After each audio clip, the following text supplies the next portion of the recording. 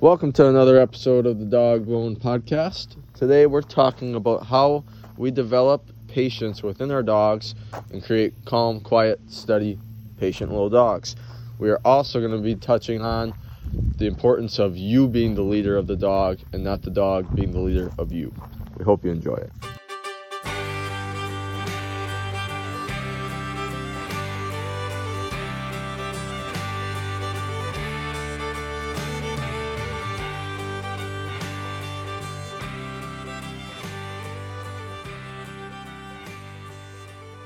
I'm a lab guy. I've got lots of labs, train a lot of labs, and retrievers in general, but that Malinois was with us for a month, and I just don't think at all that it matters what breed they are.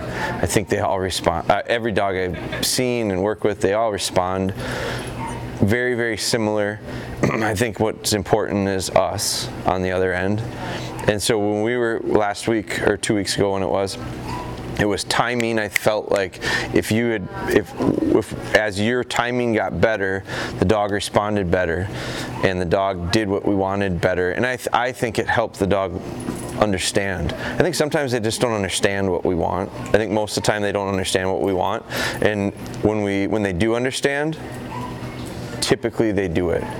It's when they don't understand that they do whatever they're going to do, and we get either frustrated or give up.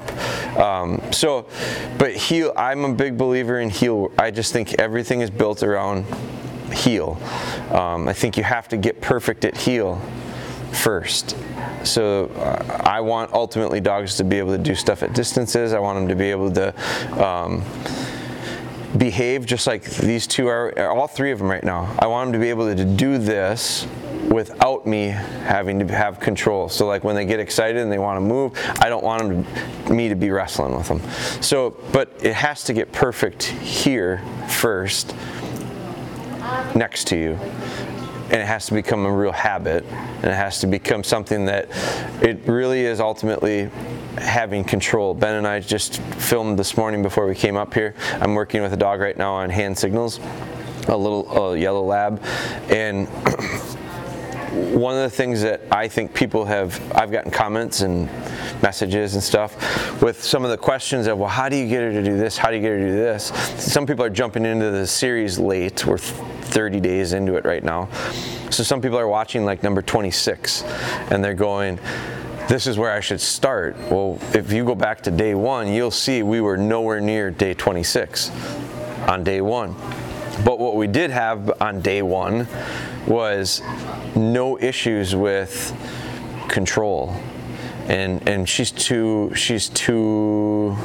be 2.5, so years old. So literally it took us a long time with her to get the foundation strong enough to even think about doing the stuff that we're doing right now. So it really, where did it start? Way back. And I've got a puppy now. I've got she's about 15 weeks, I think, 15 or 16 weeks old, little puppy that is going to do hand signals just like this dog, but not for another year. Like we're a ways out from it. But in order to do the hand signals, all this control part has to be there, and that's what we're building now. I don't think the age matters. I mean, you can see like this is interesting because it's just very cultural. Like it's their environment. One starts, the other one joins in, the other one joins in. We see that all the time. They're pack dogs. One starts up and influences the next. It's a snowball. And so I think that can happen with the wrong behavior. It can also happen with the right behavior. I had the little puppy out.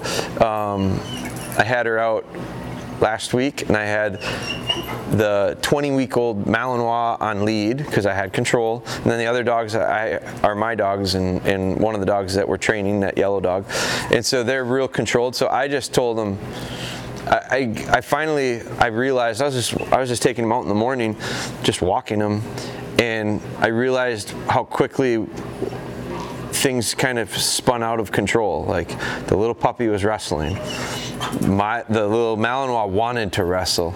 My older dogs kind of fed into it a little bit, started acting a little bit like puppies and playing around and kind of feeding off of this little puppy's lack of control. And so I let it get further than I wanted it to, probably, before I saw it and recognized it, and I said, that's enough. And so I got my older dogs first to sit down and just ignore the puppy.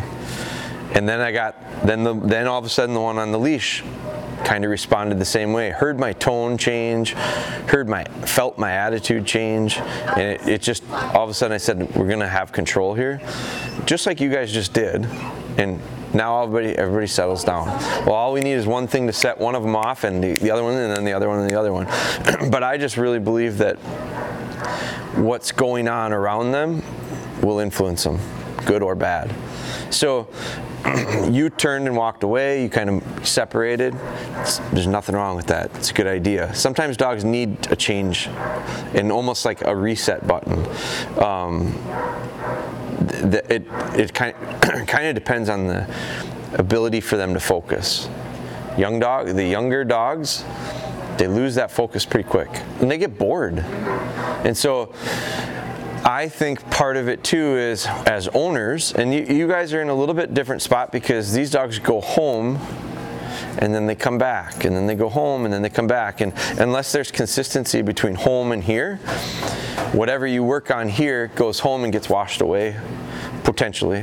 Whatever they're working on there comes here, gets washed away, and maybe they're not even working on it. Maybe it's the bad habits that are at home come here, and we're trying to wash them away. So, but consistency is just real important. So, this dog gets antsy after a minute or two. And so one of the things I would work on with that dog, that would be on my list of things, is start building that dog's endurance to do nothing. You know, you think of endurance and you think like running and get in shape or push activity. Sometimes their activity needs to be sit still and be okay with it. I'm doing that with the puppy right now. Just nothing. Building the ability to do nothing. Because most of the time we're not active. When you're at home, like you have a dog that's antsy or like whatever, what do you do to just help him do nothing? Just stand. Yeah. Just what you're doing. So if I'm training, like if it's an actual session that I'm doing, if I'm just with the puppy, because I work the puppy by herself quite often. She can't focus on anything if there's another dog there. So if it's just the puppy, I just stand there. Sometimes I read an email.